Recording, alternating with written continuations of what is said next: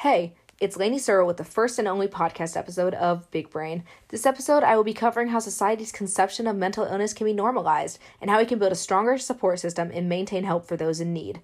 Mentally ill people struggle with everyday tasks and have conditions that affect a person's thinking, feeling, mood, and behavior. Mental illness itself occurs from the interaction of multiple genes and other factors, such as stress, abuse, or a traumatic event. This can influence or trigger an illness in a person who has inherited susceptibility to some mental illness. Often, many misjudge those diagnosed with a mental illness because it could be hard to determine. Well, get this. About 5% of Americans have suffered with such severe mental illness that it interfered with everyday school, work, or family. Some disorders are depression, anxiety, obsessive-compulsive disorder, aka OCD, eating disorders, personality disorders, schizophrenia, post-traumatic stress disorder, aka PTSD, and many more. Do mentally ill people deserve the same life as the healthy-minded person's life? There isn't enough awareness about all of those with a mental illness, and many can prove that we as a society tend to be negligent towards the group. A mental disorder that can be taken into account is PTSD. It's seen in many people and can affect a person's ability to work and perform day-to-day activities or interact with their family and friends. Up to 80% of people who have long-standing PTSD develop additional problems, most commonly depression, anxiety, and alcohol or other substance misuse. Very commonly, PTSD is seen in the elderly due to all the veterans and war survivors. Loud noises could easily trigger a past trauma they had to go through in wartime. These traumas could often prevent them from doing their everyday tasks or might cause a scene if they're triggered in public. However, it's not just veterans that have to deal with this disorder.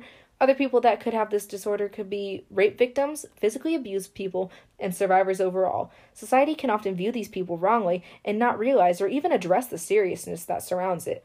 Yet, by providing more support through love, we can develop stronger systems and bonds to recognize those who need comfort. Some options available could be therapy, counseling, service animals, and psychiatrists. By providing these outputs, those who suffer with PTSD can be helped and treated. Other mental disorders that affect people extremely and are hidden by society are eating disorders and anxiety.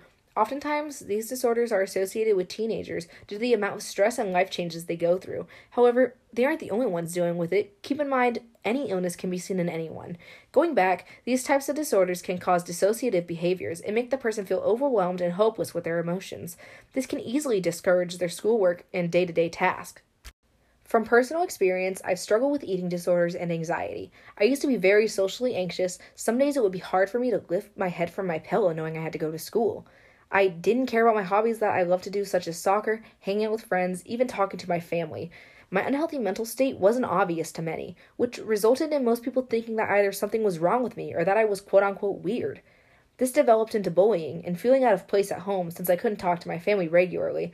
Not only did my mental disorders make my social life hard, but eventually made everything around me challenging. As an example, my education was affected by it extremely. And my family and teachers that saw my work and motivation decreasing assumed I was just being lazy and disobedient, when in reality, I just needed support or someone to talk to. When I joined therapy, I felt worthy of myself, and slowly but surely managed my anxiety and eating problems. I reached out to more people who had suffered through the same things I went through, and realized that having a mental disorder doesn't make you any less of a person than anyone else.